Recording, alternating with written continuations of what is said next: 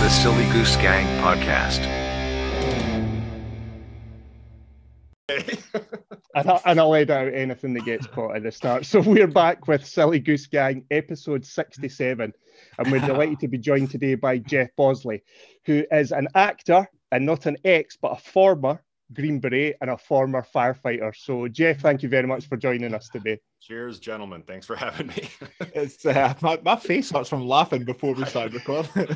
Pre-show, we're already great. This is awesome. Pre-show was excellent. The main show will be sketchy. Yeah, this is gonna be shit. Pre-show was really good. So the stuff before this was the gold. Yeah, man. It's man. Also, I speak to you. We keep saying this that every time we speak to a guest, it's like you've lived such an eventful and cool life. But again, it's true. We keep pushing this boundary with guests, but yeah, it's such a interesting life. Yeah, I always say it's kind of like if anybody that's seen Forrest Gump, like if you watched Forrest Gump's real life, if that was like a real life and you saw the whole thing, you'd be like, it wouldn't be that good. But if you can just show the highlights, it looks cool as shit. So that's all I try to force feed are the highlights of my life. And then it looks really fucking cool. And most of the time, like I'll tell people what I've done, and a handful of your guests, we know each other, we've interacted, and I guarantee they probably have the same thing where people think they're lying kind of about their resume or what they've done. Cause it sounds kind of fantastical. Like I know, like the whole former Green Beret and the former firefighter, that's like, take it down a notch, bro. You're not trying to pick up every girl in the bar, but it's just like, these are facts. And yeah, they're very, they don't pay off. That's just stop that in the tracks. It doesn't help at all. In fairness, though, based on the picture I just put on Instagram, you don't need help with the lines, Mr. Bosley. You are a jacked, handsome son of a bitch. You keep using those amazing photo shoots where I'm like dieted for 3 months for one photo. Yeah, we'll just use that as a catfishing. That's all you need. We live in the internet world, right? That's all you need is one good picture.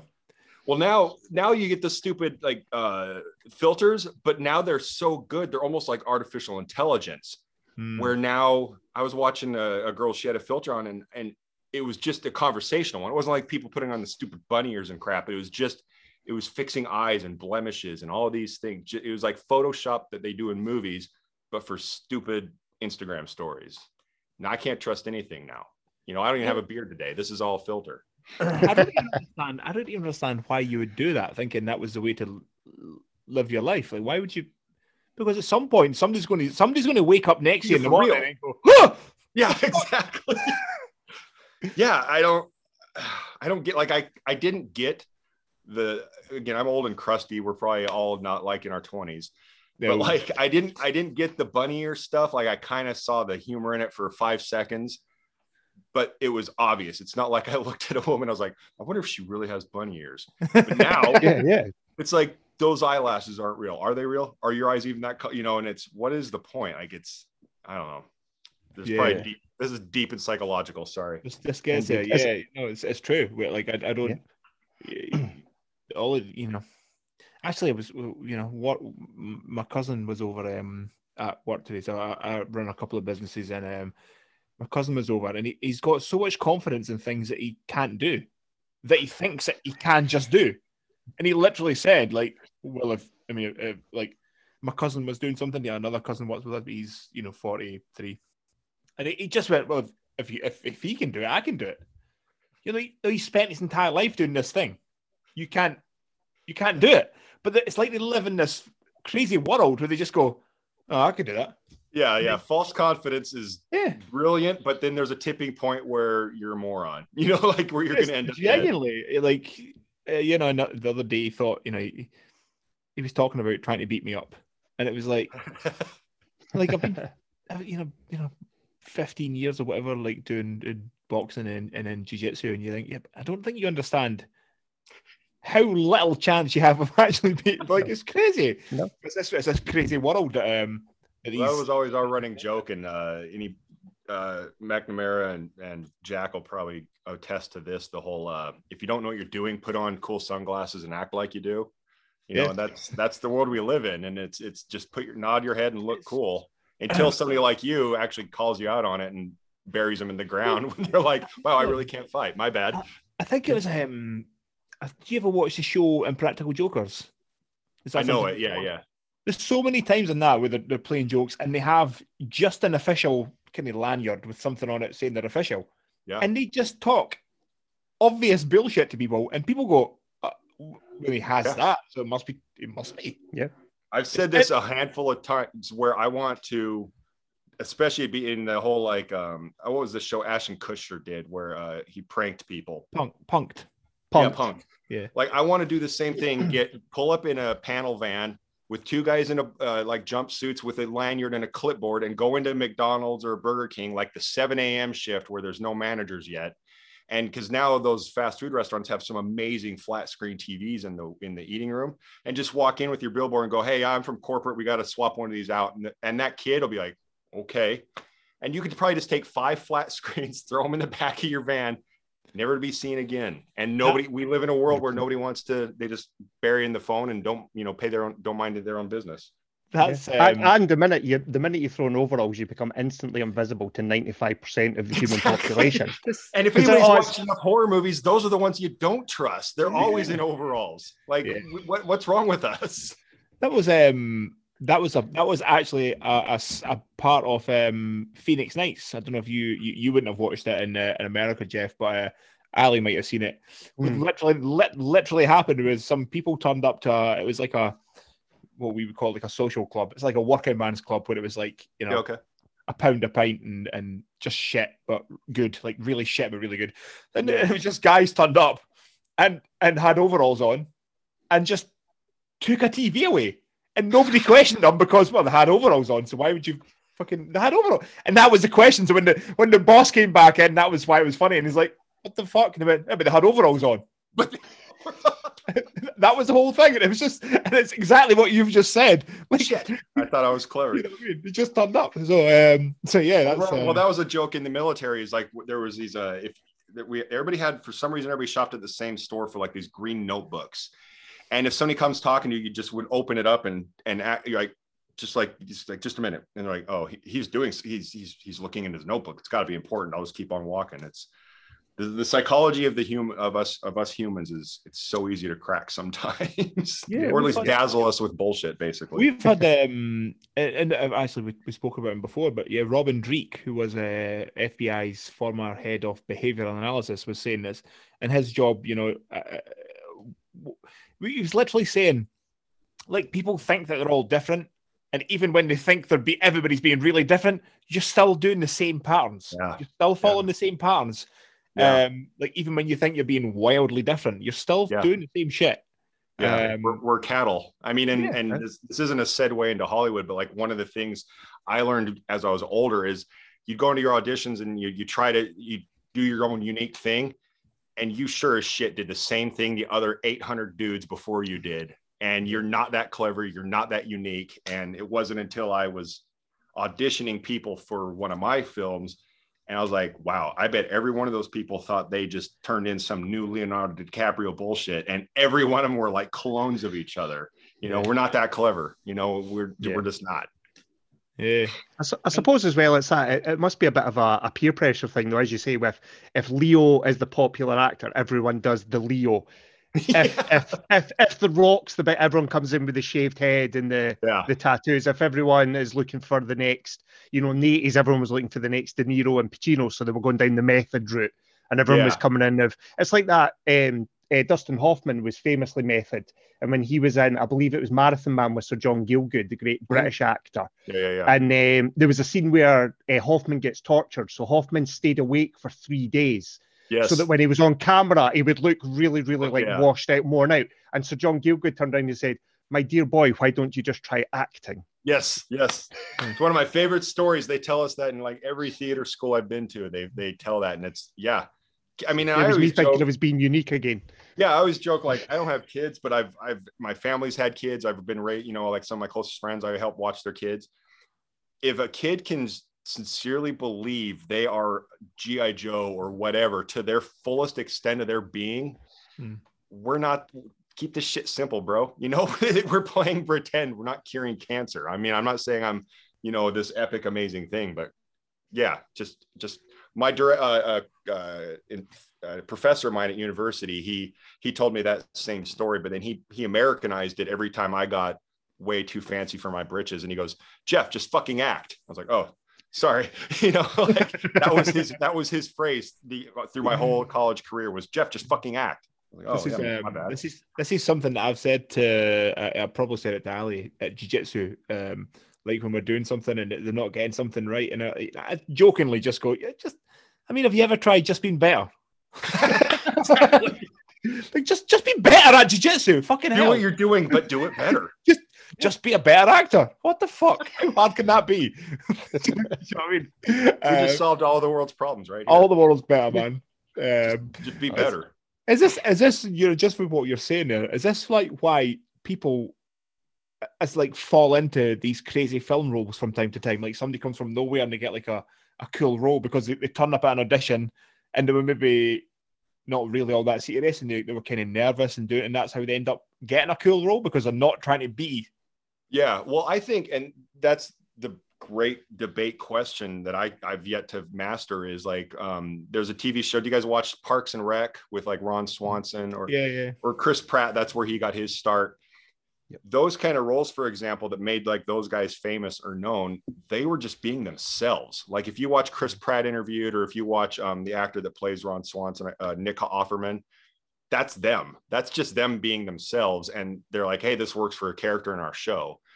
So like it's hard because they'll put like they're called the breakdowns, but they're essentially classifieds for actors. Like they're like, hey, we're looking for a 6'5" guy, white, black, whatever.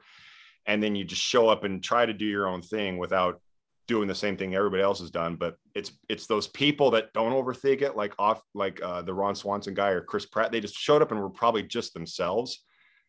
Yeah. But the three of us are unique being ourselves more than we are if the three of us were going to the same audition and tried to be that fictional thing.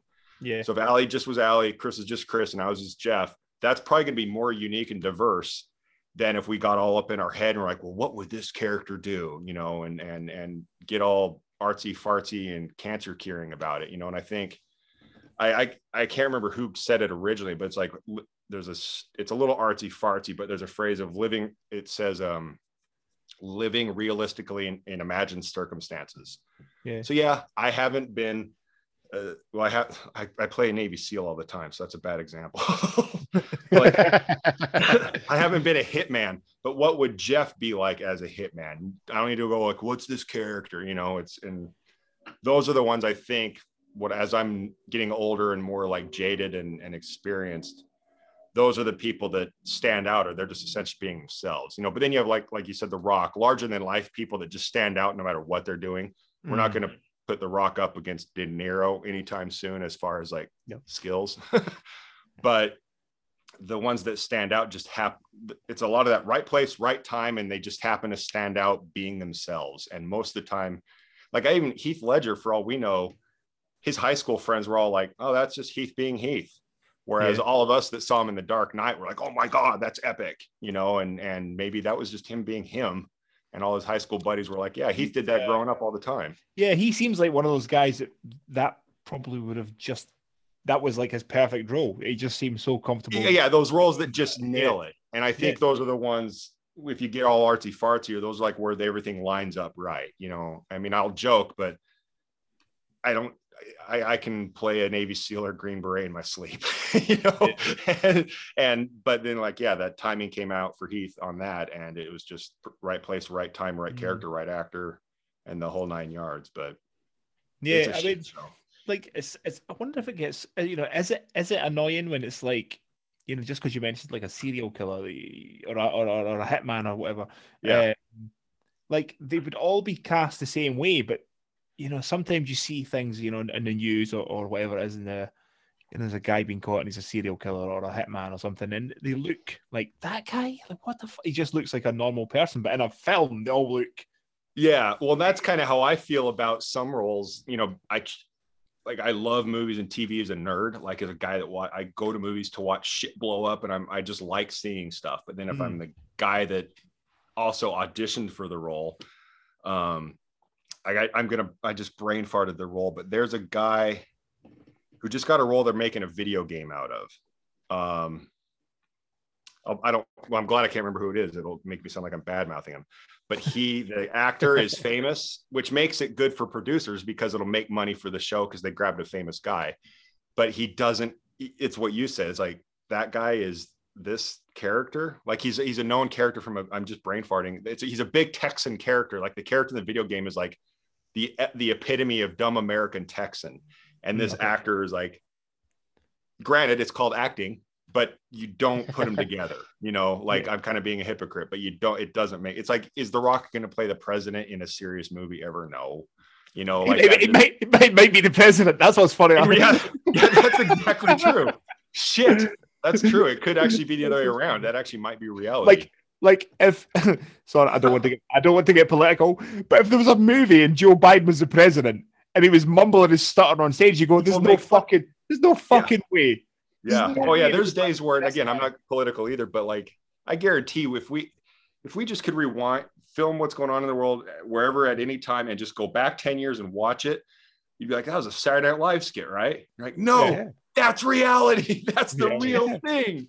Yeah, 100%. You can't again, not getting too political, but you can't really imagine Biden doing the rah-rah speech like Bill Pullman on Independence Day. Thank you. When he like rallies the world, it's like here we go. This will be Independence Day. We gotta go get the everybody will be around the Humvees going, what did you say? So, who are we going for? Are we motivated? And they'll bring in and everyone remembers, don't forget the Morse code, and we've got to get them and the planes, and we'll be ready. And Jericho Biden. The world is a mess. What a mess. All the fighter pilots are saying, why is Joe talking about his hairy legs? What the fuck? Somebody get Joe. What the fuck? And then you have Randy Quaid, who in real world is insane. Insane. And he played the insane pilot. I think Ali, did we message or did you message Randy Quaid? I think he was one of the guys went, that would be fucking, that would either be the best thing ever or just fucking put it in the bin and don't put it out because he's. Well, last I heard, he was like outrunning a warrant or something. Like he was going to somewhere where he couldn't get extradited or some shit. But he was also. I just heard this on a podcast I listened to the other day. He also submitted to run for governor of some state in the U.S., which means he would have to come back. He'd have to extradite himself to come back and run for governor. So. Now, as a man who's been in Hollywood, do you think that's stuff from Hollywood that made him go crazy, or was he always crazy? This is a new topic in my brain. I like the whole which comes first, the chicken or the egg thing. I genuinely think, and I'm basically damning myself by saying this, you can't be in somehow under the umbrella of Hollywood or entertainment and not slowly get fucked up. No matter who. We obviously can go extreme and be horrible in some of the most heinous things we think we hear about conspiracies, but disregarding that stuff. But I don't think you can be in that world, no matter even if you're Hugh Jackman or the unknown Jeff Bosley. It's such a weird industry that it slowly has to chip away at you. Like, look at Michael Jackson as a kid. He was probably normal. Yeah, he was a famous musician, but he was probably normal. But because he was normal under this weird isolated bubble of entertainment, he never had a chance to like grow and mature and learn social cues. And then so times that by 20 years, next thing you know, he's hanging his baby off a balcony, and his brain couldn't compute that normalcy. And then you take any famous actor who, as they get bigger and bigger and famous and more famous, they have 1,000 assistants and all that. And I argue the psyche of whatever they don't understand anymore, no matter how much they get where the poor guy comes from. They have 20 years of people handing them food, handing them their bills, paying their bills and doing that. The brain kind of adapts to that and they're off, and I think, my prayer is that I came out here older and I've done some shit that'll keep me a little bit more normal and grounded.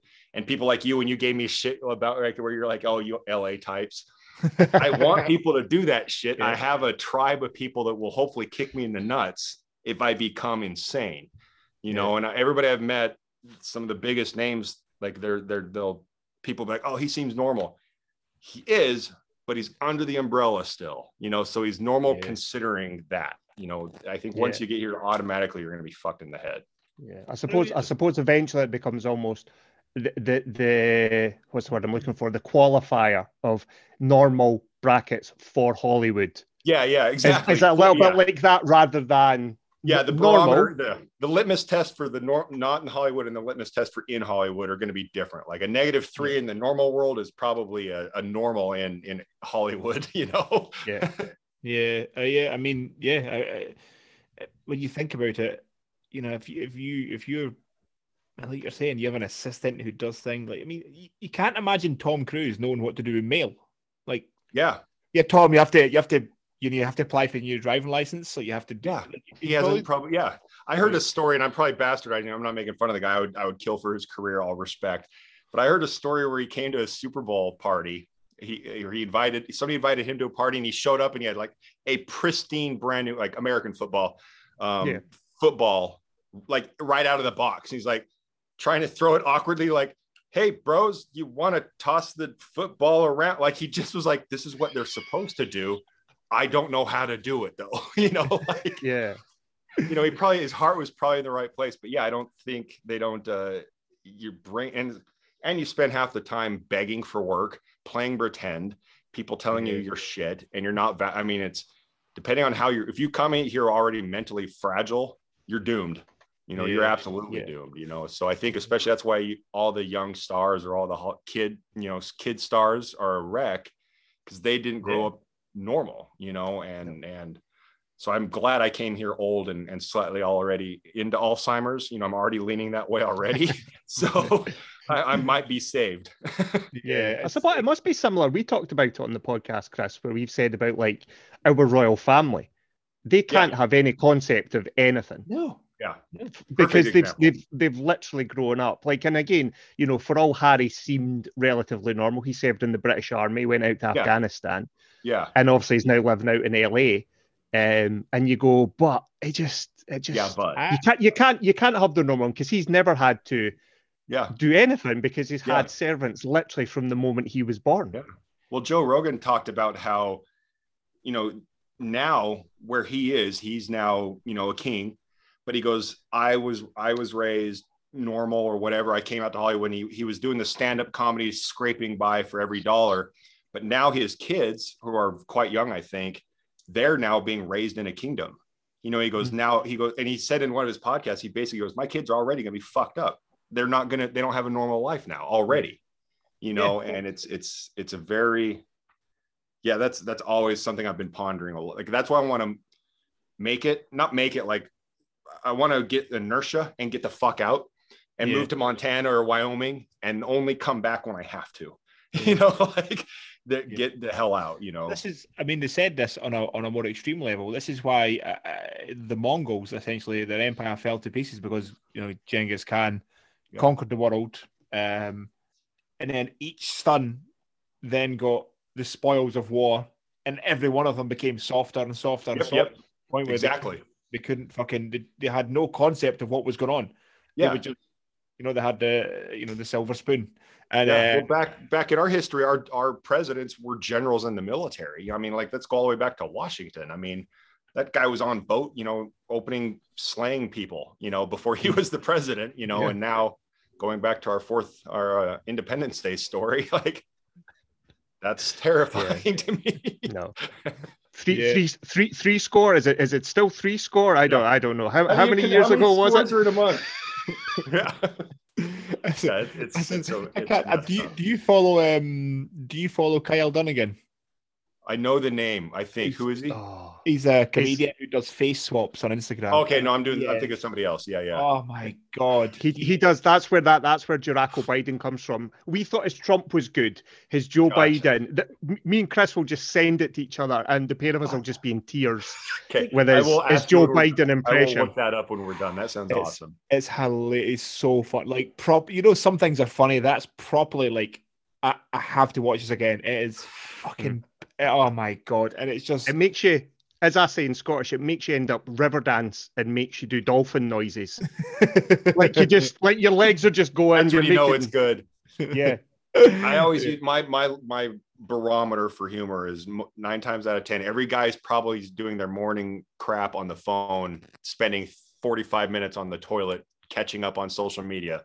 But if you can laugh while you're doing that and not care about how hard you're laughing while you're going to the number 2, that to me, that means it's legitimately funny. You know, like I won't tell a girl this, but I'm like, I'm sitting on the toilet laughing so hard right now. And that to me, that's a huge compliment. That's one of the funniest things is every day I have to, you know, doing the morning number 2. And every day I go, I've been sitting here for 20 minutes longer than I had to because I'm just looking at shit on Instagram. like I'm how inefficient, how inefficient are we? Do you know what I mean? If your legs are going dead and you're wondering why you don't have enough time in the day, we could probably cut back. How many times, genuine question now, gentlemen. Yeah. How many times have you stood up off the toilet and went, shit, I can't feel my legs? Oh yeah. I've lost count. Right hand to God. Yeah, right hand to God. Where I'm like, I'm like Lieutenant Dan. I'm like, I ain't got no legs. So I found the best way is to like, I go in my anatomy and physiology knowledge. I'm like, well, there's those nerves that run there. So if I put some weight over here, I'll take turns and I'll rotate the nerves so I can sit here longer and not kill my legs. All about efficiency and science. 100%. As opposed to just standing up. Yeah, no. I got shit to not do. Yeah, totally. Yeah. This is the difference between men and women. Oh, yeah, it's a fascinating thing that if there's a guy on this planet that denies that, they're lying. Yeah. Or we're just not sophisticated. I think maybe we're all just cavemen. Yeah, I mean, I'm not, as me and Ali said before, we're not precious. No. We're not precious, Well, I don't even have a reason. Like, I know some fathers do it because that's like their only time alone is to be in the bathroom taking a number 2. Their wife won't bother them. Their kids won't bother them. I just have a dog. I really have no excuse for sitting on the toilet for 45 minutes. I'm not hiding from anybody. Yeah, I mean, I stay alone as well. I don't even have a dog. I I live alone, and I'll still find myself in there. And you're going, fuck man, that's an hour. I've been in here for an hour. This is ridiculous. I have a couch and a bed. I was just gonna say the same thing. Like, this couch right here to my left looks so much more comfortable than that porcelain thing that kills my legs and puts my legs to sleep. Yeah. Yeah, but still do. And you know what? The sad thing is, I'm going to wake up tomorrow morning and do this. The only bad thing is I'm going to be sitting there tomorrow morning with dead legs thinking about Jeff. I was going to say, yeah, we've accepted each other. Now when it happens, our first thought will be of one of you two. I wonder what Jeff's doing. Yeah. I wonder if Jeff's got dead legs just now. I wonder if he's rubbing his veins and his nerves right now to make it less weird. I wonder if that's happening now. I'm so glad we have a time change. So the odds of this happening are small. Oh man. Wow. You guys will be well into your day. We did say that this takes weird turns and twists and it doesn't end the way you think. Yeah. I always say it's inevitable that when you're talking, like even when I do my podcast, you're inevitably the person you're talking to. Odds are you're going to overlap and tell the same story once or twice. That's just the nature of the beast. I will say on my yet to be filled mother's grave, I have not talked about taking a crap and dead leg ever on a podcast in my entire life. So we popped our cherry on that one. Oh man, yeah, it's man, folk, Things that it's one of those things where it's quite strange that people can deny these things that they do it, and everybody does it. Like, why do we? Well, there's a book, isn't there? A book that kids read called "Everybody Poops." Oh, I don't know. I didn't read that one. Hey, all the parents listening, I swear to God, there's parents that'll probably be going like, yeah. I'm pretty sure there's a book called that for kids. Yeah. So, anyway, so Hollywood. Yeah, talking about shit. Speaking about shit and dead leg.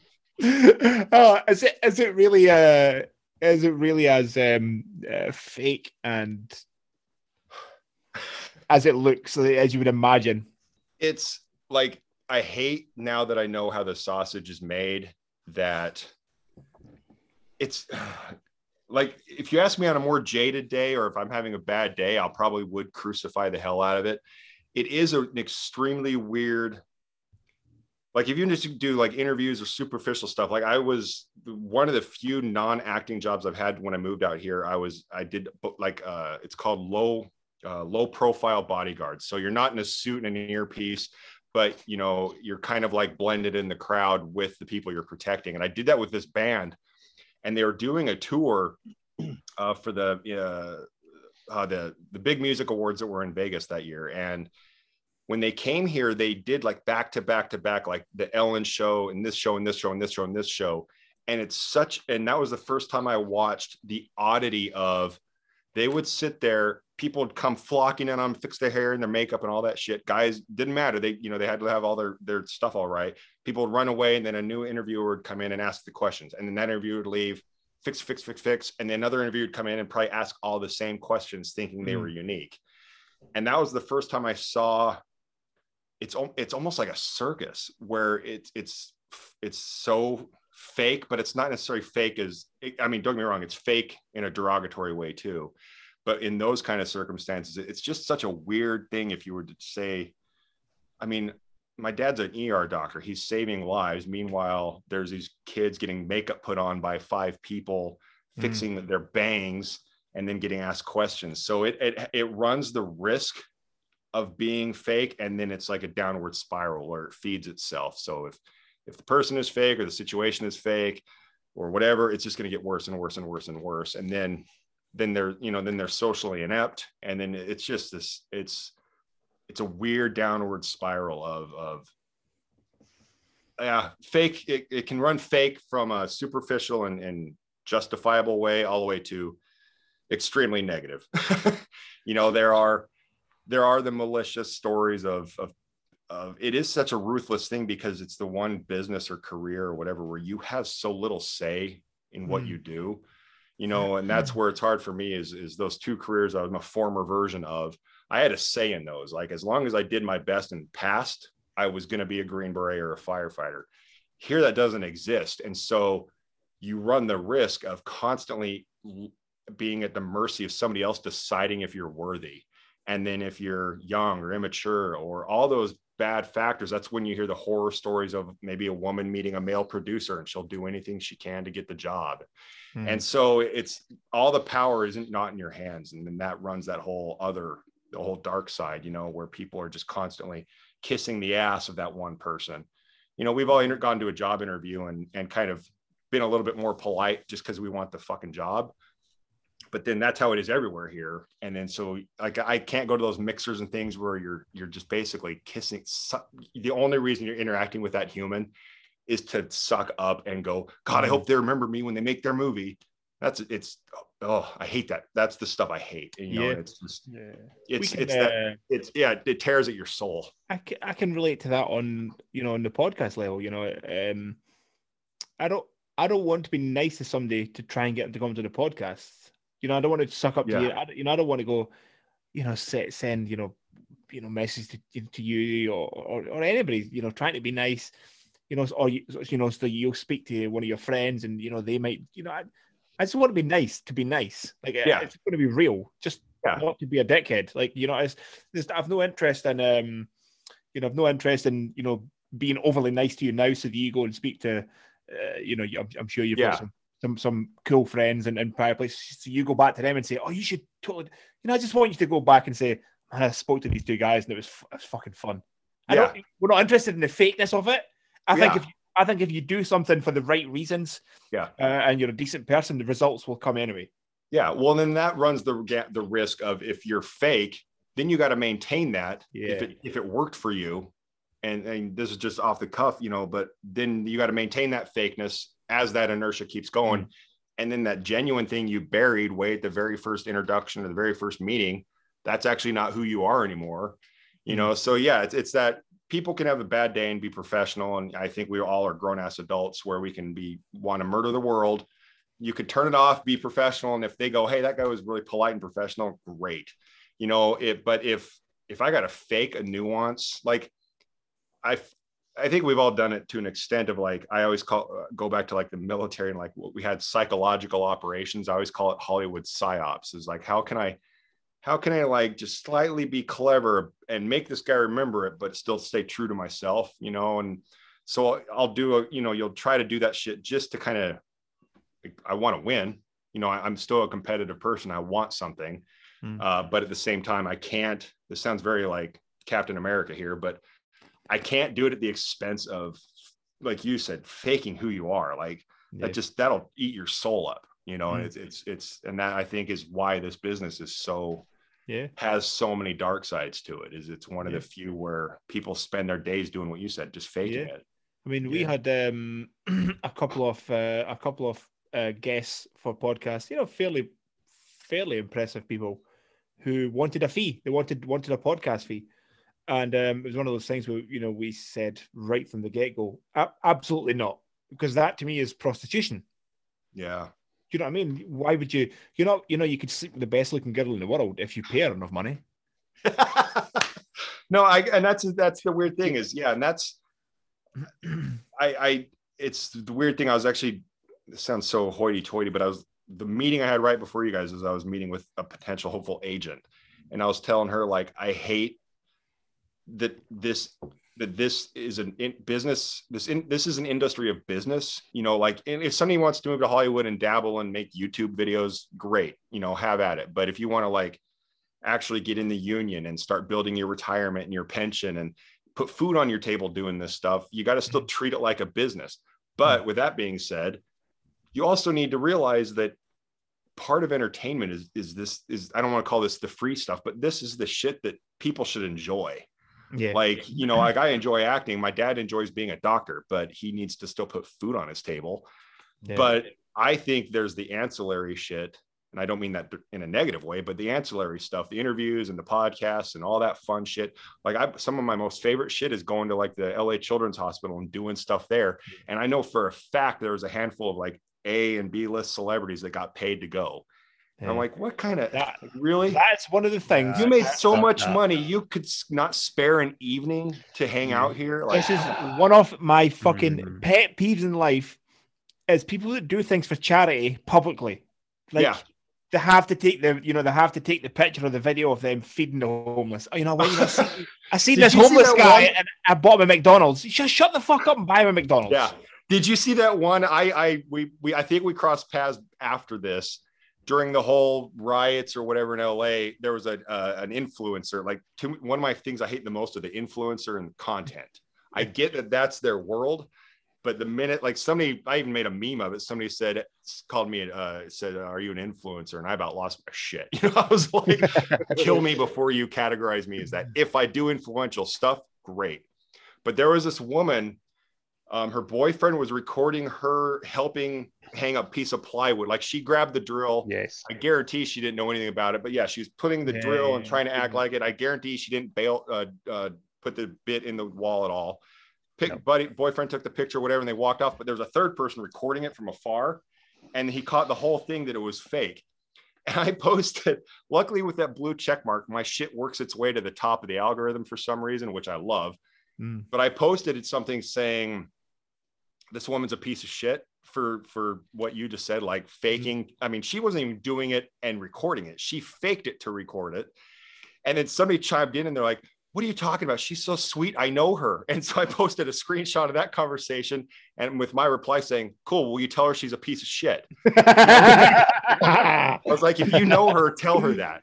And that stuff, like it's that. Yeah, that shit. Oh yeah, my hair's standing up on my arm. That shit just irritates me. Like so annoying. I've gone to the red carpet stuff or like not cool, like some low end stuff, and it helps. It looks cool for managers to go, "Oh, Jeff's out and he's on a red carpet wearing a tux." But I guarantee, like, that shit doesn't help the charity. Like that's the thing is that doesn't help that stuff. And yeah, I get lit up with that. I'm with you. Trust me. I wanted to Spartan kick that lady in the sternum into that plywood. I've had, and one of the things that I get shit for all the time. So I've done, quite a few marathons and triathlons and some crazy stuff like that. And I've never done anything for charity. And I get really weird about asking people for money. So I will do something. I find it such a weird thing that I don't want to. A weird transaction. Yeah, like if Ali decided that he was going to do all the promoting and the asking people for money, like leave me to do thing, and I'll help people. You know, I would rather That's just the sweet spot is to have somebody else do it, so you don't look like the schmooze. You Yeah. know? But you know, I think just by being a decent human being, if you're in a shop and a little old lady drops her handbag, just pick it up for her. Yeah. Nobody needs to know that I've done that. Yeah. just do the nice thing, like, do you know? And it's weird because my first instinct when you said that is I 100% agree, but now my ideal hybrid of that would be you help that little old lady pick up her handbag and somebody else happens to record it genuinely, like, oh, that looks cute, let me record that, because my second instinct is that shit needs to be seen. Yeah, that's all this world is right now is hideous, negative, bad, horrible shit.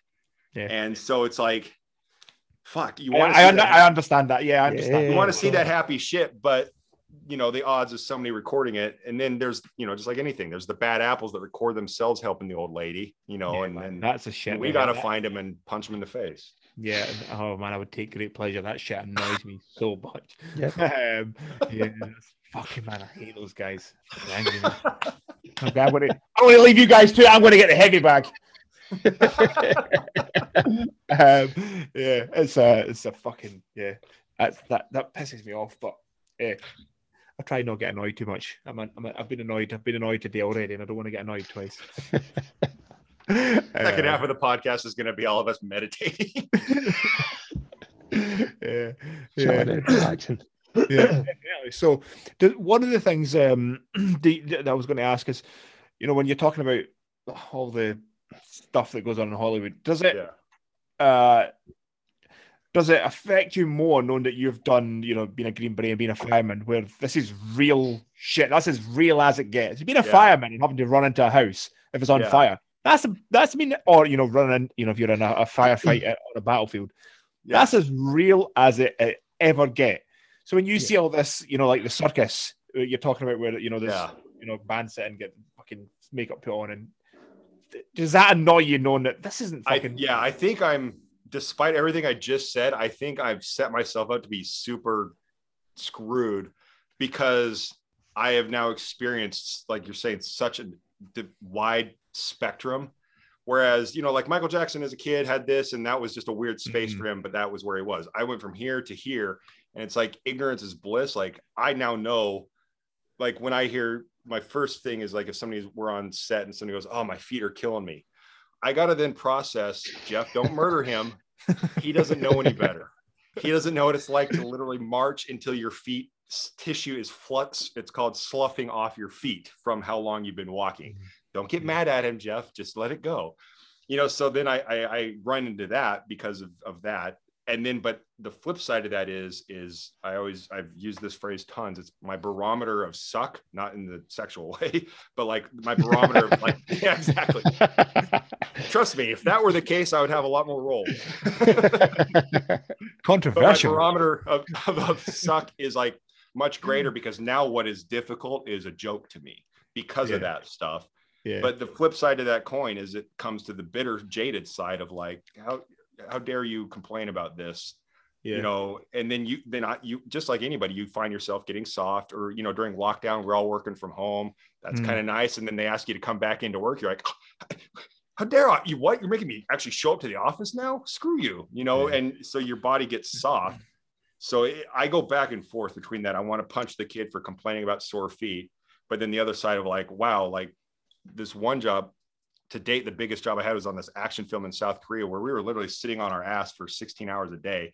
And I was just counting my blessings from the military, where that's a lot of your life is just sitting on your ass. And I was just like, this is the best. And I would just sleep for 12 hours on a wall because of what I could do, because I could sleep on a rock somewhere. Whereas everybody else is like getting antsy. And then the prima donna actors are all like, I'm going to be in my trailer. And I was like, I'm just going to sleep here on the floor. This is the best. So it makes me basically bipolar because of that.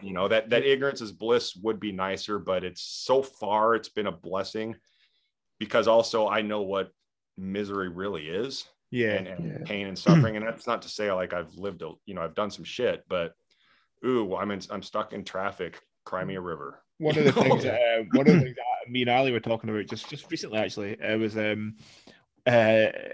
people who sign up for I understand triathlons or whatever it is, and then complain that it's hard. It's like, this is voluntary. Like, it's not conscription. This is not Vietnam. Yeah. You've been, you're like, just don't do it. That'll be our lessons today. Be better, and if it hurts, stop. Yeah, If just you don't stop. like it, don't do it. Yeah, don't. It's something that winds me up so bad. It's when people are like, oh my God, I have to do this. It's so hard. But you signed up for it.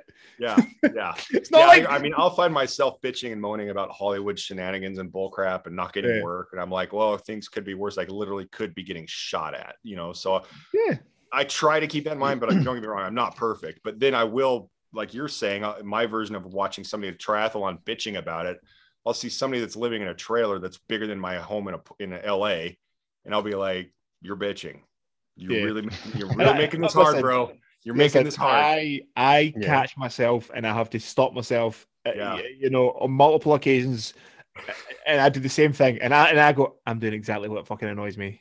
I'm doing it," and you have to stop yourself. But I became that asshole. Yeah, I mean, that's a real thing, thing. It's and then you get like, we're all competitive. I think it's definitely a guy thing without a doubt. But then I get mad at that person because they've done something right or successful, or they've been doing it longer, and they of course have a big ass trailer, whereas I'm sleeping in basically a porta potty, and I'm just like, yeah, I hate him now, and then I get all jaded. I'm like, oh, I hate all rich successful actors now, and it's just like, whoa, Jeff. Take it down a notch. It's okay. We were talking today actually, because both me and Chris do jiu-jitsu. Yeah. And there's that whole thing about there's no ego in jiu-jitsu. But we were saying, except for when Chris taps me, except for when Chris catches me, except for when I nearly caught Chris and he got fucking out of it. And then you're like, get really angry. And obviously there's no ego because it's all zen, and the mat is the water, and I'm the shark, and they're the lion, territory, and all that bullshit. Until there's ripped your arm out of the socket. You're like, I didn't tap though. That's all that matters. Well, I do have that thing about, because whenever you do jiu-jitsu, everyone's good at one thing. Like Chris is an absolute wizard at leg locks. I'm 6'3" and like about 190 pounds, so I'm kind of lanky and rangy. Yeah. So I use triangles. So because of that, I refuse to tap to triangles, because the worst thing that happens is you just go over the Rainbow Bridge for a few seconds, and then you come back to the other side, and you wonder why Chris and everyone else is in your bedroom as you wake up. So, but again, there's no ego. There's no ego. That was his spectrum of suck. Yeah, that was my spectrum of suck. Chris makes me go to sleep, and then I wake up sore. But yeah, I agree. It must be somewhere you get caught up with. Oh yeah, there's no ego, except for when there is ego. Yeah, exactly. Yeah, it's. I think, and a lot of times I'll even try, like, I'll even on stupid social media post something, and I'm posting it blatantly for me. Like, I'm like, if somebody gets this something out of this, great. But I'm being a hypocrite whiner right now. I'm going to try to post this because I need it, and yeah, I think. Again, none of us are perfect, but I think if you can at least have that self-reflection, you're like, I'm never going to tap out to this. But when I do, it's like, oh, I'm aware of it. At least you can be aware of it. It's when you're not aware of it, that makes you a turd.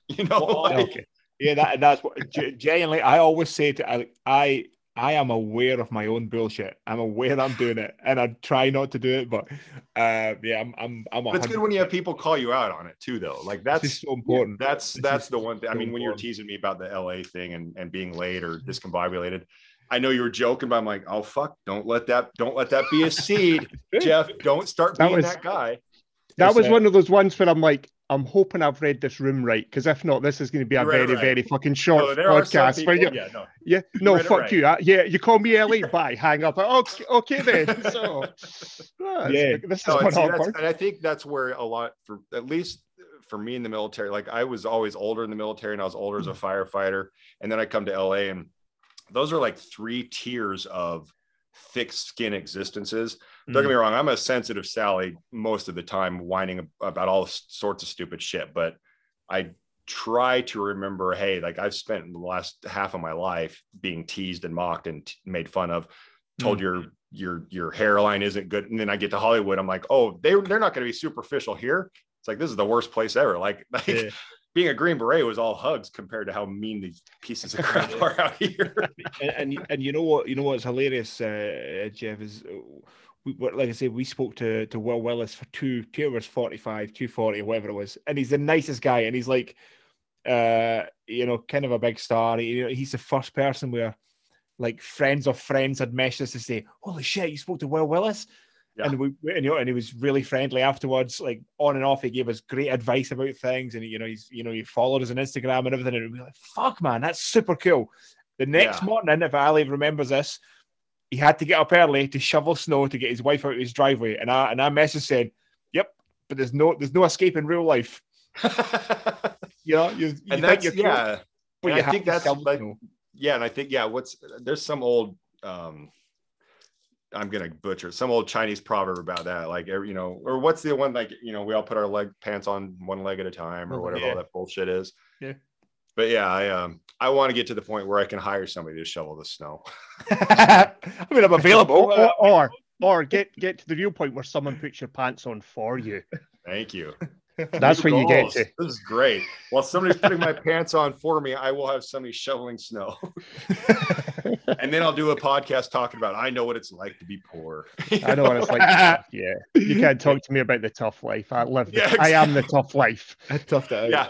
Well, I mean, like, what was it? Oprah did something a couple weeks ago, and she said something like, she's like, I know what it's like to be oppressed. I'm like, maybe 40, 50 years ago. But yeah, maybe a granted dickhead. You can't keep anymore. Yeah, you can't grandfather in something from that long ago. There's an expiration date on that. That seems to be a weird thing where if you go back 100 years, 200 years, when they were literally oppressed, and now you're going, are you really? And it's diluting the waters of that, the definition of that word now. And again, this disclaimer, I mean, I'm a tall white boy from Idaho. So like, I don't know what it's like to probably be, any oppression I've had has been probably self-inflicted, but you're right though. Like, that's the thing in this society is things are so diluted now, it then trivializes the real shit, and I had this conversation with somebody about, it's when they were calling, it's whenever Donald Trump done something, he was a Nazi. And you're going, okay, I don't. They're now ruining. Yeah, that's a good example. If you I get it. You don't like him, right? Whether you like him, you hate him. Okay, you don't like him. That's cool. To call him a Nazi, like, have you ever read a history book? Do you understand what Joseph Mengele was doing to people, to children? Yeah. Yes. Like, he was a fucking horrible bastard, like a devil of a man. You can't call. This is not. You're now neutering. Yeah, you're neutering the value of words or causes or whatnot. Don't mix them up. Like, that's crazy. Yeah, no, it's very true. It's very true. Yeah, and it's that kind of one of these things that pisses me off. But I don't even know where I was going with that. This happens quite regularly. But what the fuck am I talking about? Why am I now talking about Joseph Mengele? Something shiny. I was talking about having dead legs or having a shit 10 minutes ago. Now I'm talking about Joseph Mengele. Who knows? Oh, we're talking about like I don't even know, Oprah and oppression, and then something else. But it's it's like Oprah. 3 middle-aged white men, 2 of which are Scottish, talking about oppression. It's like, but it's true. It's like, isn't Oprah Winfrey like a billionaire? Yeah. Oh, yeah. That's the thing, is at least we're all self-aware enough to know, like, hey, we're 3 white dudes that don't, luckily in our heritage, fortunately in our lineage, have near as much oppression as she does in her lineage. Yeah. But Oprah, present day, she's not oppressed. like LeBron talking about being oppressed. And you're like, dude, you're on like $100 million a year. Yeah. Like, I want to be that oppressed. Well, and that's it. And I like, most of the time I just see red with that, and I'm with you. And I try to go, okay, I would bet money that even him in like, and I'm making this shit up as I go right now, but even him, if he goes to the team owner who happens to be some old rich white guy, I would bet money that there is a discriminating thought in that person's mind. Like, he's still, I would imagine he's still in this day and age, sadly, bumps up against oppressive things, but he overcomes them 1,000-fold. Yeah. See, that's the difference. Like, he probably comes up against racist managers and team owners and players all the time. Yes. But is it causing an oppression per se? No, he's overcoming it. So good on him for overcoming it. But using that word, it kills it, because it's like oppressed implies stagnation or stoppage or falling backwards, backwards momentum, like. Well, what if was I in trip that- over a speed bump, it didn't oppress me. I made it over it and it wasn't convenient. But if I run into a brick wall, that brick wall has oppressed me. I can't go through it, I'm going to keep that metaphor. the thing that really annoyed me with all that kind of stuff was there were just I don't even like talking about race because like I'm a white Scottish guy, so I can't really talk about when not that long ago there was video of African people being sold as fucking slaves in Libya, like in 2019, and then we've got these Black Lives Matter protests, and it's like, yeah, but this is not really. Look at this, like they're literally selling people. Yeah, it's like now, the whole thing that's kicking off in Palestine and Israel and all this shit. You go, yeah, but listen, you're upset about these people who are Muslim, but there's Uyghur Muslims like in literal concentration camps in China, and you're not fucking paying attention to that because it's not the cool thing to like. And it fascinates. Fuck? Like it's the fascinating thing about how we as a species or present day shiny object syndrome or however we are not manipulated by the media, but like it baffles me with this is a random tangent, with the amount of exposure we have to everything on the planet, that there's still an ability to not expose things. We can learn everything about some famous celebrity's sex life or some weird candle Gwyneth Paltrow makes or whatever, but we for the life of us can't get any video footage of a pedophile in LA. Like, really, like I fail to believe that doesn't exist. Or or like you were saying, like I'll be like, oh man, I'm really hungry, I wish I weren't a starving actor. And it's like, whoa, Jeff, there's literally, you've been to Africa and you have seen the definition of starving. Like chill the fuck out, Jeff. And I don't know. Yeah, again, I wish I knew the right answer because I don't either. I'm a moron. I don't know the way to fix it. I just get we're three dudes that fall asleep taking a shit, so like, don't hire us for any answers. No, I'm not the guy. I'm not the guy. And no, if I am the guy, something's went horribly wrong. Horribly wrong. Somebody put in my DMs multiple times that they were like, you should just run for a local government or something. I'm like, I'm self-deprecating as the next guy, but if that's the case, shit. Like God, like holy God, like that's. And I'll tell them, like, I'm not being hard on myself. I'm actually very bad at politics.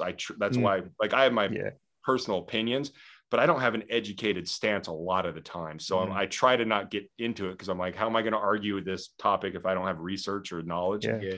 But then they go, well, it's worked out for a lot of other people too.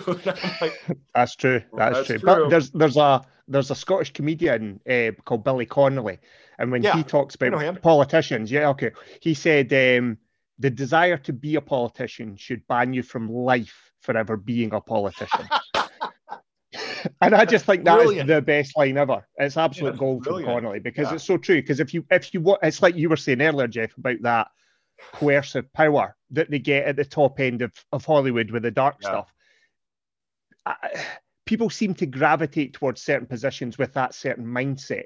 Use it to exploit people. And I think there's a sub-element of certain career politicians that go into it at 24, 25 years old and are still there at 65 and 70 when any other job they'd have long ago been pensioned out and sent. They don't represent. Like, and that's one of my political things for sure. Is like they don't represent the everyday anymore. Yeah. So what were we talking about yesterday, Ali? We were talking about like, so what is the salary of the president of the United States? Is it like $500,000 a year? I think it's around that. Yeah. So then, like Obama, the Obamas are worth like $400 million. And you're going, I have some questions. Like, how long were you in power for? Like, what the fuck did this money come from? What? Yeah. Like, can somebody explain that? Like, how the fuck? Yeah. I want to hire the guy that does the trash collecting. I think, he knows what is, he like the grunt, like it's the grunt of the military, like. It's just, what it's like we ask all the wrong questions. It's like, it's like, with the news and the media and stuff, it's like they just, like, why has nobody ever said, I'm not just picking on, Obama or it's like, Like, how are you worth so much money when you get paid that, $500,000? It's a great wage. I'm not a math. Yeah, if I mow a lawn for $20 and everybody knows my price is to be $20 a week on lawn, and at the end of the month I have $5,000. I'm not a math genius, but that doesn't add up. Something's not right here, but nobody asks it. It's it's a weird thing. I don't. Again, I'm not a politician, so this is one of the things that, when something happens in the world, I cannot look at Facebook. It just becomes like, listen, man, I know I'm stupid, but I'm way smarter than a lot of these people I see on Facebook. It's like, listen, I'm not. I understand how ridiculous your argument is. This is. Remember when we just had MySpace? You just had some dumb shit on there and a song that you thought represented you that everybody made fun of you for having. That's it. That's all it should be. And half the problem we now have is that everybody's allowed to voice an opinion, and then I get without consequence. Yeah, without consequence. Whereas if you're having a conversation like this, you can't say something like unfounded and ridiculous because the guy's looking at you. There's present tense accountability. Yeah, of course it is. It's Well, there's a country song. Like I'm a country boy. Like that's like my music back or love. And there's one song that says the lyrics something like, back when you could fight in a parking lot, and nobody'd call the cops. Yeah. And I'm not a walking ball of violence, but those days are gone. Obviously some shit's gone wrong in our past. Like I always use the example of like, we're now finding out, no big surprise, but for America, tons of our founding fathers and all that stuff, they had slaves, they did all these horrible things. It doesn't discredit like some of the things, and it's hard for the brain to compute. Like I always use the example of the Cosby Show. That show is great. We now found out Bill Cosby is a human piece of shit. Yeah. So does it mean the Cosby Show is now a piece of is bad? So it's like that slippery slope of finding that balance. The thing is, we can't erase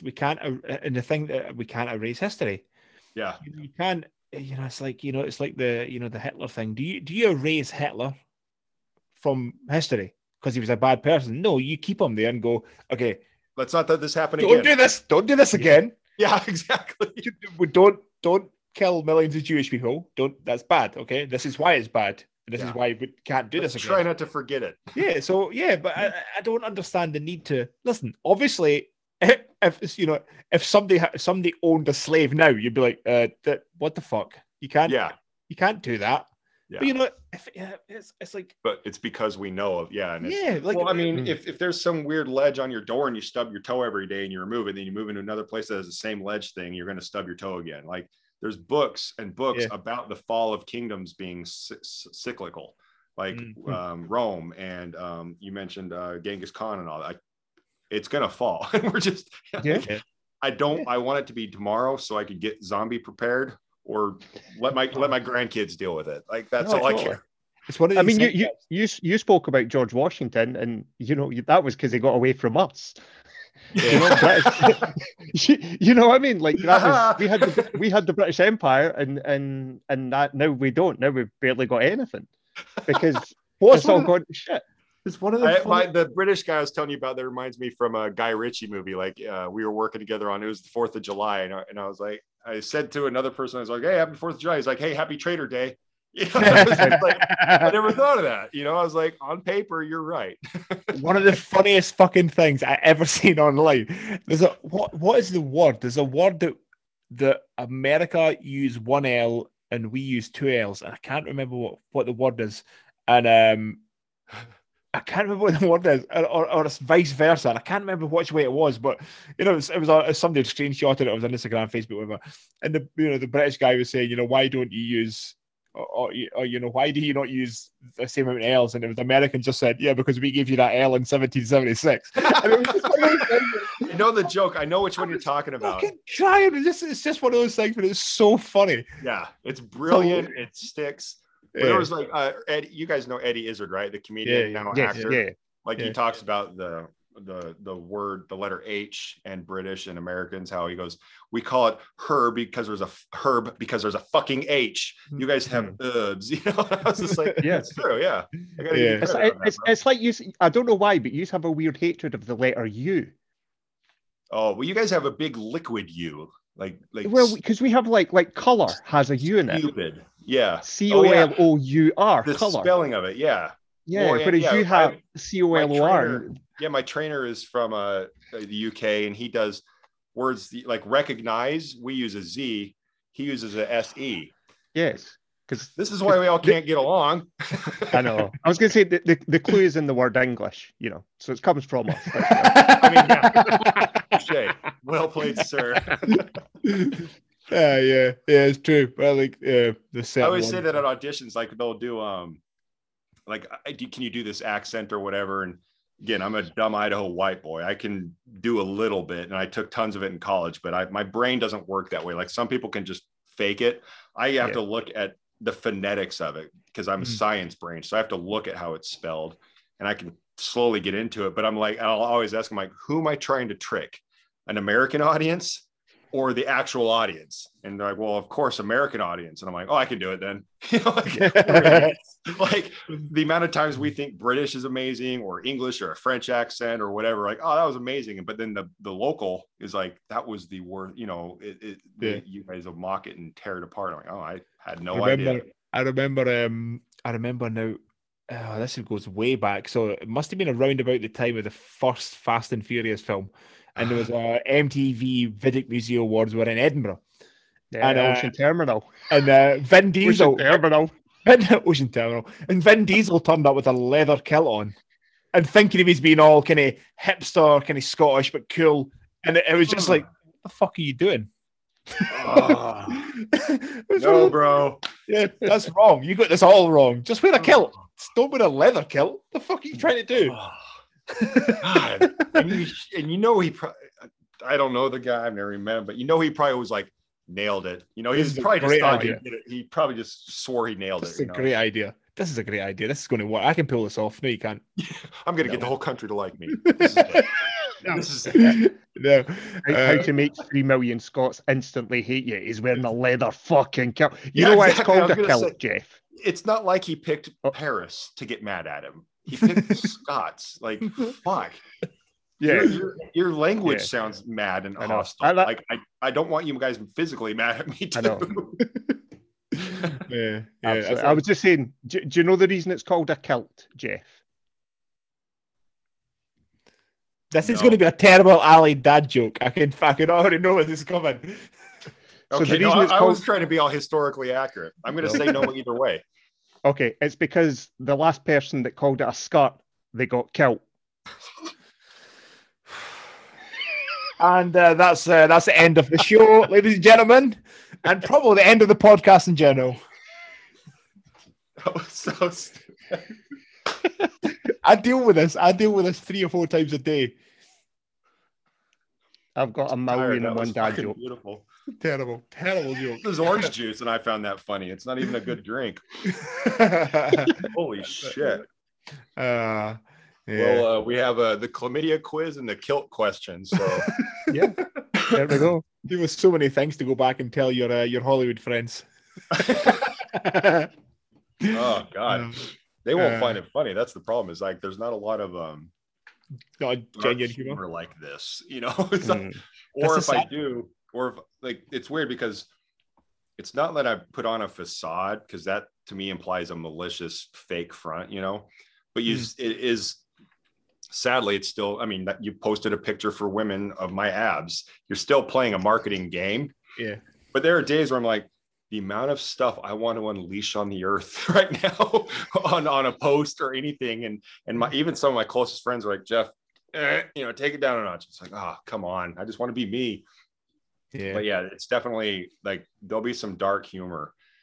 And it's definitely a city and an industry where people are like, do we need to call the police with what he just said? Is he safe? Yeah. You know, it's like, oh no, that's just normal. This is the thing about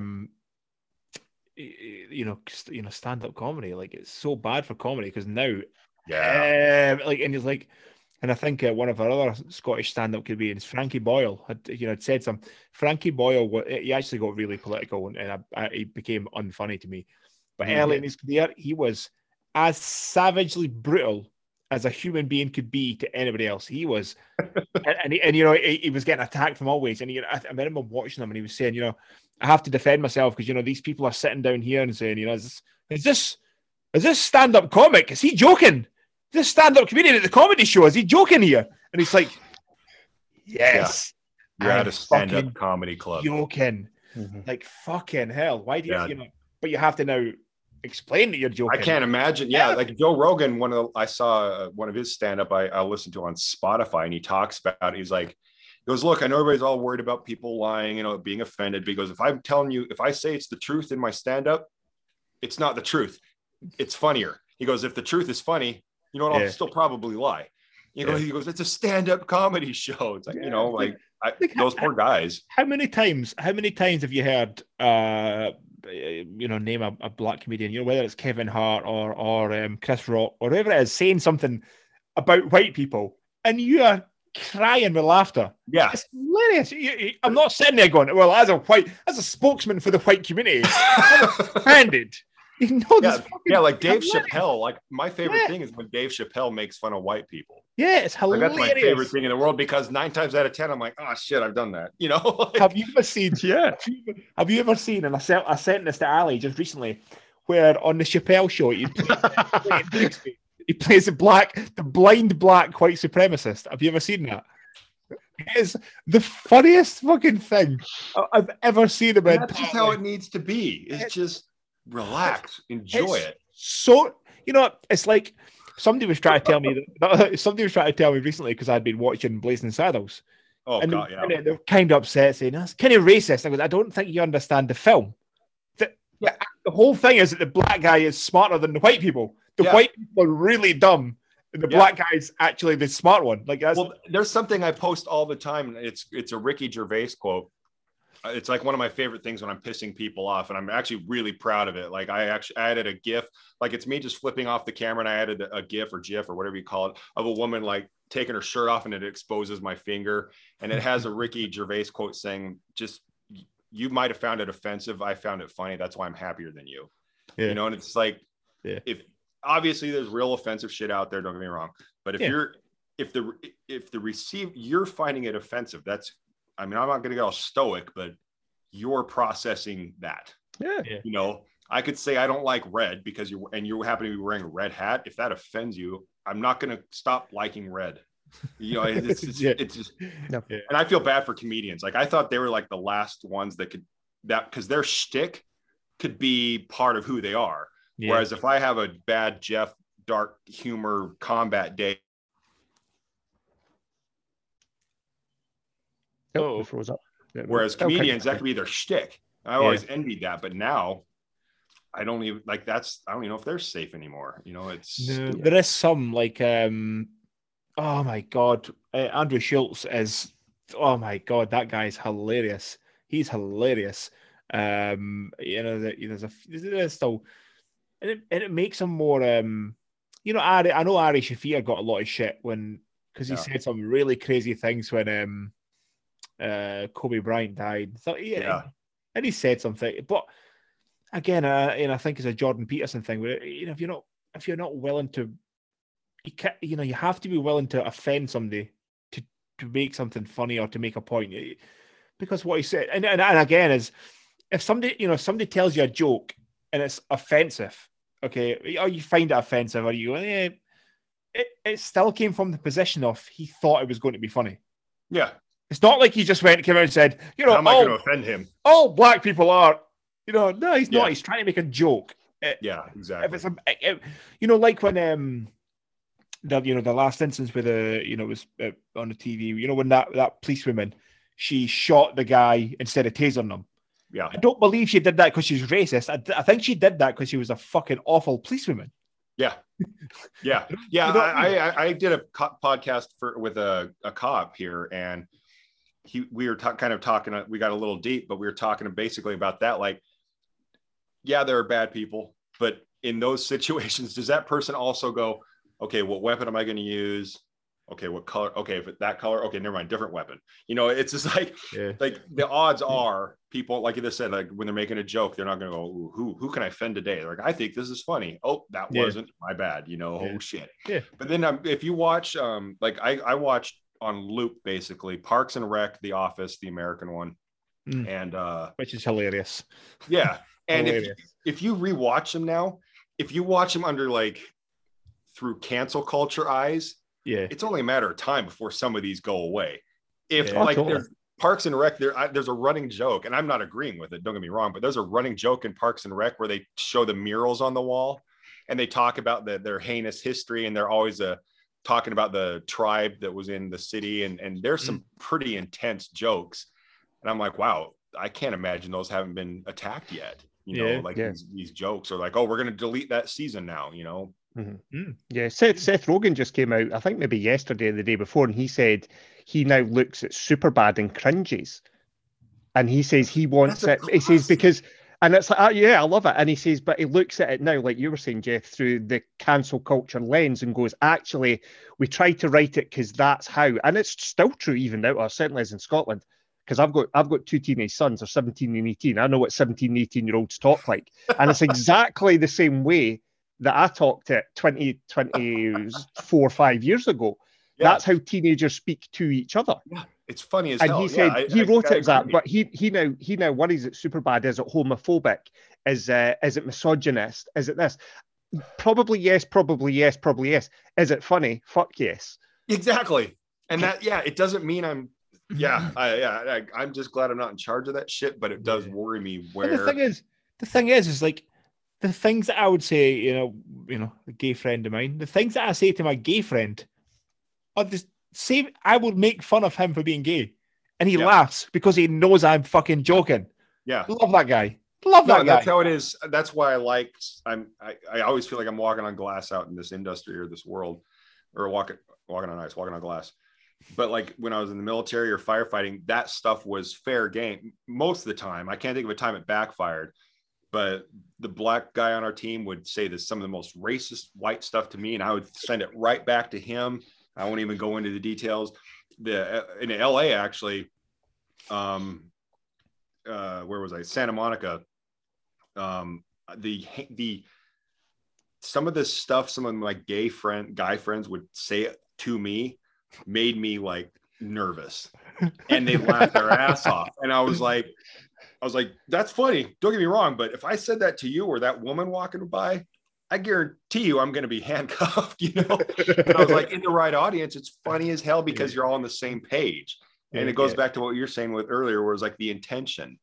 Odds are I don't have a hate crime intention with this, but like, you know, we live in a bad world, but of course, We've also said a few times, and it's actually from a guy I know who's a comedian now, Danny Sloss, and he says every group of guy friends have a WhatsApp group that if it went public, you would all be sacked. Oh, yes, yeah, 1,000,000%. There was always a running joke before the internet became the internet of like, you know, hey, guy, like in the military, hey guys, if I die, delete my search history or delete that one hard drive. I can't have mom knowing what I was looking at. But yeah, there's absolutely like, I use like iMessenger on my iPhone, but I've had the same Mac desktop, or I've transferred it over, and I have the history of every conversation I've had since I've went Mac on my desktop of conversations and texts. Holy shit. I might actually need to write that in my will just based on my text conversations that I've had. Like I just was texting a buddy I haven't texted forever, and I have the first text we had back almost 10 years ago. And so it's everywhere. That shit. Yeah. And it's not that I would not want anybody to see it, because I think I'd own up to all of it. But some of us have a very specific friend audience. Yeah, totally. and you know, when you're saying it, you know the audience that it's going to, and they know where it's coming from. And but if you read that out just now as a script with just no intonation, no tone, and just read Jeff's part, blah blah blah blah blah, and then just let it hang, everybody be like, well, and then that's where headlines are, and you know, and now the clickbait headlines. It's I don't agree with all that shit, but it's also kind of genius. They're kind of like the IEDs, I think, are chicken shit warfare, but they're also genius. Like they cost only a couple bucks. They're not going to get hurt. They can kill the morale of and I mean, they're genius as far as just like what they do, but clickbait and picking headlines and cutting context out. That's like the IED of mass media. And we fall for it. Like there's not a day go by. I'm like, I'm going to click on that. See, you know, what about Scarlett Johansson? You fucker, you got me, you know? Yeah. It's 100% true. You know, it's it's a sad world that we find ourselves in. Hopefully there's the ship turns at some point, and you know, you could start making fun of things publicly again. And you know, do you guys genuinely like sit back on like more of your introspective days going, holy shit, is this, because you have kids, are your kids going to go, Dad, tell us about the time when the world started to collapse? Like, is this a phase, or is this actually a genuine fucking thing? Like do you know the funniest thing? This is a genuine true story, talking about this whole cancel culture, being woke and everything. My oldest son is gay, openly gay, and has been since he was 13. He told me at 13, told his mum. We're like, cool, no worries. When he was in 4th year in high school, so it'd have been about 15 maybe, it was that weird time where over in Scotland, there's basically 3 weeks where the school year's finished, but they don't break up for summer holidays, vacation yet. Okay. So they have to go into class and just sit in class. So the teachers make up shit for them to do. So what they decided they were going to do one day was get all these 15-year-old kids into the assembly hall, so like the main school hall, theatre kind of area, and sit them all down and have these people come in and talk to them about things that the youth want to hear about. Okay. So they had these guys who were in like their late 20s, early 30s coming in and talking about, hey, we're going to talk to you about stay safe on the internet. And all the kids are like, it's fine, we've got these smartphones, we're not talking about. And then they brought this guy out who was a gay activist. So they brought the gay activist in to talk to the school. Okay. And this guy was up on stage talking, and he said, but what you have to remember is you have to respect all gay people. And Aaron put his hand up. And they went, oh, and Aaron says, I disagree with that, because what happens if the gay person's also an asshole? Yes. Your son's and my the hero. activist said, well, no, you have to respect them. And Aaron said, well, I could respect their struggle. I could respect the fact they've maybe had challenges. I can respect the fact that they maybe had to fight with what they've gone through, but I don't have to respect them as a person. And the gay activist was going, no, you do, because otherwise that's homophobic. You're clearly a homophobe and need to listen. At which point, Aaron's best friend stood up and went, Aaron's been gay since he was 13. Every cunt in here fucking kens that, you prick. And literally the entire auditorium just started clapping, and this guy just literally just exit stage left, like walked off. Oh, man. And that's the problem is, I think, I'm not perfect, but I think, ironically, some of the most heinous, potentially racist or whatever exclusive things can actually be said purely. Like I've that's funny you said that. I had the exact same, my sister's gay too, very open about it too. And we had almost a similar conversation where she has almost a British dry sense of humor, where you're not sure if she just made fun of you, because it's almost dry British intellectual humor. Yeah. And I said something, it was the exact same thing. I'm like, oh man, that lady was a bitch. She goes, oh, is it because she was gay? I'm like, no, gay. She's just a bitch. Like, I was just straight up. I was like, had nothing to do with that. I didn't even know. I was like, I was looking at pure. Like, I was the most objective person in the world to have said that. And yeah, like some of the most heinous thing. Just. I used to work. I talked about your son needs. Give him a handshake for me. Like that is. That gave me the chills. That is so awesome. I just talking similar to your story. I used to work with a girl who was a Muslim. I won't name her just in case, but she used to work with me for our work, and she used to help support new starts. And she was very direct in how she delivered our feedback. And she was given someone, and this young guy who was like 19 years old, and the girl was a few years older than him. He went, oh, you're kind of scary. And she went, is it because I'm brown? And he went, no, it's not.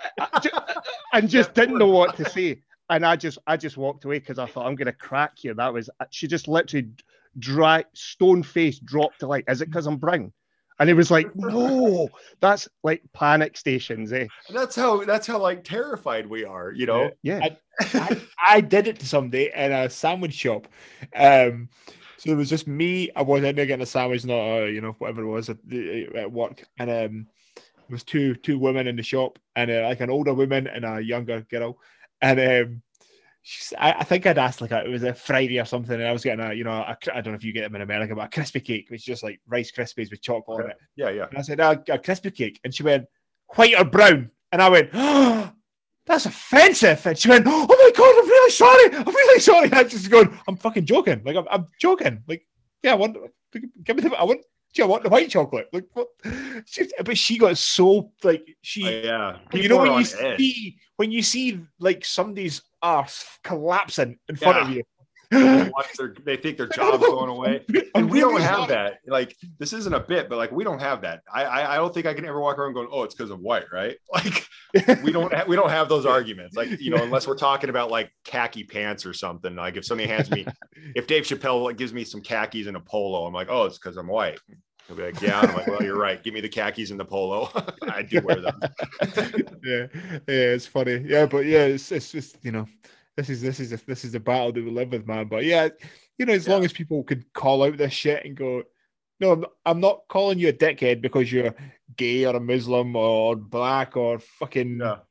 I'm calling you a dickhead because you're a dickhead. Yeah. Like, I don't care. His son is wise beyond his years. You know what I mean? I don't. Yeah. You know what I mean? That's what a place to wrap that up. What a place to wrap that up. We have no answers for racism and prejudice, but we know how it works for us when it's pure. You know what I mean? Yeah. I don't think about any of that stuff. When you know that you're not homophobic or racist and you just don't care about any of it. I don't shut the fuck up. This guy, do you know what I mean? This guy, I see red minus gender and skin color. You know what I mean? I don't need those ancillary things. I deal with the general public all the time, and some of the people that I hate the most are white. You know what I mean? Yeah. That's what I miss about like there was a in that, this is like the poor old vet story, but like in that camaraderie there was a purity to the jokes, to the like. And we'll going back to what you said earlier, like this, I feel horrible. I can't remember his name, but for whatever reason, without getting into it, there's not a lot of black dude Green Berets. I can only think of a handful I ever met. I don't know why. There might not even be a reason, but he and I would give each other shit all the time. And not once would there be, if there was a firefight, would I go, okay, I got my black teammate over here, my white teammate over here. Yeah. Like it was the most sterile existence, and I'm, and it's us old guys or whatever going back in my day, and it's just like, I don't know how, and God bless you for having kids. Like, I don't know how to do it. Like I'm at a loss. Yeah, it worries me more. I've got 3 kids, Jeff. So I've got my 2 teenage boys. So Aaron, he's now 18, so he's kind of out my hair. Not that I've got hair, but he's out my hair now. I've got my next one. But Logan's a year younger. And he's just literally finishing high school in the next couple of months. But I have an 11-year-old daughter who's about to start high school after the summer.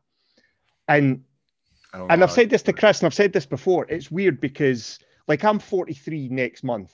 So I didn't have a cell phone. I didn't have a mobile phone till I was like maybe 19, 20 years old. Yeah. Because they just weren't an option. I said the same. I just turned 43, and I said, I call it, it's like Jesus, like BC and AD. It's like pre-mobile phones and after mobile phones. 100%. Like one of my ex-girlfriends, her kid is raised on an iPad. Yeah. And that's their norm. Yeah, I saw a video. This was a couple of years back. You know those like for like literally like 18-month-old to 2-year-old babies, and they've got those books that are like basically cardboard that's like yay thick, so they can chew on them and stuff. And literally a video, and they handed the kid the book, and the kid literally opened the book up and was going like that because they were trying to zoom into the picture. Oh, shit! And literally like 20 months old. But again, what I was about to say is my daughter's had a phone, and she was one of the last ones in her class, but she's had an iPhone since she was 9, which fucking is. When I was 9, I was happy with a G.I. Joe and half a machine gun. Yeah, that's all you wanted. Do you know what I mean? I was digging holes. Yeah, 100%. I was playing in a cardboard box. Yeah. Like in the backyard. But she's grown up with mobile phones, and even when she goes out, we've got a trampoline in the back garden, and she literally stands. She's a little bit crazy. She stands and bounces on her trampoline, listening to YouTube, and then she'll go out with her friends, and then she'll come back, and I'll go, "What are we doing with your pal?" She went, "We went to the park, and we sat in the swings and watched YouTube together." And I'm like, "Fuck, that's sad," but that's what they all do. So it kind of isn't. But as you say, from where we were 15 years ago, 20 years ago, when we were, teens, early 20s, to where it is now, when Anya is 21 in 10 years' time, where's the world going to have gone to? That's what worries me. If we've gone from Superbad, which is only 10, 11 years ago, that's an American Pie, the American Pie series, which I fucking love. Yeah, that's all like faster. It doesn't feel proportionate. It's I think this is a little nerd. I think it's in computer science. There's some phenomenon talking about how like a microchip, it doubles in processor speed, halves in size every 9 months or something like that. Yeah, like that's where we are exponentially. It's not. There's no ratio, and what's left? Now. I mean, AI and all that, and that. Yeah, I want there to be some giant, an EMP, and I'm going to go find a cabin and a shotgun and just ride it out. And as badass as I think I am, I'll probably be the first one crying in the fetal position in the corner, scared of the zombies, giving people my ammo and looking at my new spectrum of suck, basically. Yeah. It's maybe literally. I think exactly. Like, what will you do for those nachos? Almost anything. Guys got to eat. Yeah, no, 100%. Don't judge Apocalypse Jeff. Don't judge Apocalypse Jeff. Definitely not. But then, as you were saying at the start, that AI is now putting filters onto photos where it's moved past the as you were saying, the bunny ears, the fake whiskers to is that her face or not? And I think what impact's that having on her psyche as an 11-year-old kid? There's a thing in child development where it talks about, and I'm not getting on masks, but I know there's a thing in child development. Forgive me, I'm not even a parent, but this is from my medical training where like at a certain age, the kid should be able to grasp and grip, and like at a certain age, they should be able to sit up straight. And then there's a certain age where they have to have facial recognition. And that, I mean, again, it's not a anti-mask statement, but any kids born now that have been grown up in a mask world, they don't understand facial cues. And I use the word not derogatorily, but by its definition, it is retarding the development of those functions and delaying them in the definition of this sense. And this is just old man on the mountain bitching and moaning, but I'm at a loss. I just sit back and just yell like, you kids these days. Yeah. I'm mad as hell not going to take it anymore. Yeah. Well, here's my funny, I know we're wrapping it up, but I'm getting ready to move. It's a long personal story, but I'm moving in with she's kind of like my sister, and I'm kind of like a godfather to her daughters. And I've been alone for years, living alone. And she has a house, and I'm like, cool. I saving money in LA, thumbs up. But I've gone from me and a dog, my way, where everything's at 90-degree angles and clean, to a house full of girls, child girls. And I will probably message you in a couple months and go, how do you do this? How do you do this? So it's a sitcom waiting to happen. 100%. 100%. Yeah, that's a strange thing because I live alone. And when, if you're speaking to a girl or something and she, they have these, very specific ways that they do things. And I'm like, no, I just, what night do you do housework? And it's like, yeah, sometimes I just don't. Because but why not? Because I don't want to, and nobody's telling me to do it. It's just about I'm very OCD, and so I'm doomed basically. Yeah. On the flip of that, though, when you live with girls and women, you realise that they have this whole maths in their head where they have to work out if they're going to an event how far in advance they have to wash their hair. I didn't fucking knew that existed. Like genuinely, my first thought when you said that was, oh no, there go my hour-long morning poos. Like how No, genuinely. my whole life just got shot down. Yeah, if you arrange to go out on a specific date, they will backwards calculate that shit in a second to work out when they need to wash their hair, because they don't. That just it's weird, and they do moan when you go for your hour-long poo. But I'm willing to do it because I'm now going to have to backwards plan. To use the Scottish word, we go for a jobby. Just to throw the Scottish word into the mix. Good to know. The British guy, he said that I knew him for 2 years, and he said I'm going to go take a swamp. And apparently that means pee, not poop. I thought it'd be poo. I can't remember, but it was like I just got to go for a swamp. That like East End rhyming slang, that Cockney rhyming slang. Yeah, he's very slang. He's up like yeah. That's why I said a very Guy Ritchie snatch kind of level of yeah. He'll look at me and he'll see me replaying what I thought he said in my head, processing it, and then responding. Oh, it's like there's a delay in the Zoom call when I'm talking to him sometimes, because he'll get in that Cockney speed thing, and I'm like, I get lost. There's things where there's so many classic kind of comedy bits where like it's a Scottish person. You know, this is something that happened to me, and it's our former guest Laura Zera is a friend now, and she was voice messaging me shit faced drunk. She's like, try. I have to say this very slowly. Try and say burglar alarm. So I told her, Scottish people can't say it. So if I try and say it fastly, say, oh, I have to go. My burglar alarm's gone off. And she was saying, say it to your phone, because like her friends wanted to hear me saying it, and it's just like the most infuriating thing. I had problems with Netflix. Okay, I couldn't get to my Netflix. And I was on the phone. To an American, and you just, because you're Scottish, so you get angry really quickly. And it's just, sir, I don't understand what you're saying. Well, I can't get to my fucking Netflix. Sir, I don't know. It's infuriating. It's the most. Oh my god.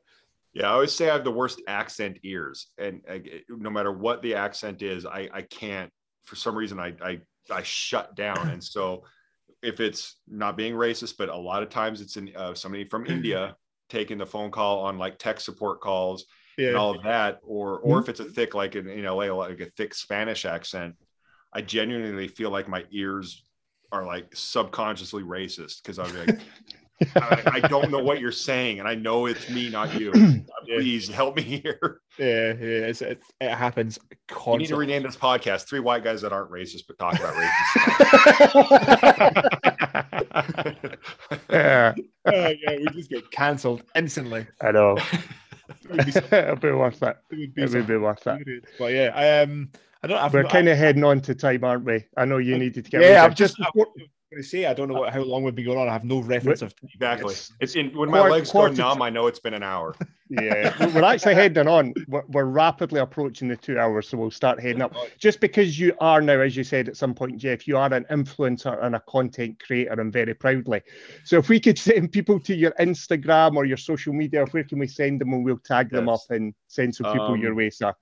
Everything I grabbed is the Jeff Bosley, not because I'm being pretentious, but because I was like, you try to mimic the success of others, don't reinvent the wheel. And I was like, well, Hugh Jackman was Wolverine and he does cool movies, and he's the Hugh Jackman. So I'm going to be the Jeff Bosley. And now I feel like a pretentious a-hole because it makes me feel like the God and the God, so, but anything and everything is the Jeff Bosley. I've got that, somehow sold my soul to get the blue check mark, but yeah, I try to be active. And I'm glad I ran across you guys that way. I try to interact, and I always promise, like, at the end of the day, what I want to do require my customers at the end of the day are the people that go watch these movies or do the whatever, somehow watch the shit I do. So I genuinely try to think about that. Like if it weren't for that, I mean, if somebody wants, if you're so narcissistic, you want to make a movie alone and watch your own movie, you got issues. And I don't want to do that. So I try to interact and do what I can for everybody, and try not to influence too much. And I can't make content for shit. So you'll see that on my YouTube. Well, man, thank you very much for your time. It was. I'm so glad you guys reached out. Thank you. This is. Yeah, man, I'm hurting. Welcome anytime, man. Welcome anytime. Of course. Thank you. Absolutely. Well, let's call it a wrap. So, episode 67 with former Green Beret, former firefighter, LA type, the Jeff Bosley. Episode 67 done and dusted. Thank you very much, sir. Oh, man. I'll take a rip.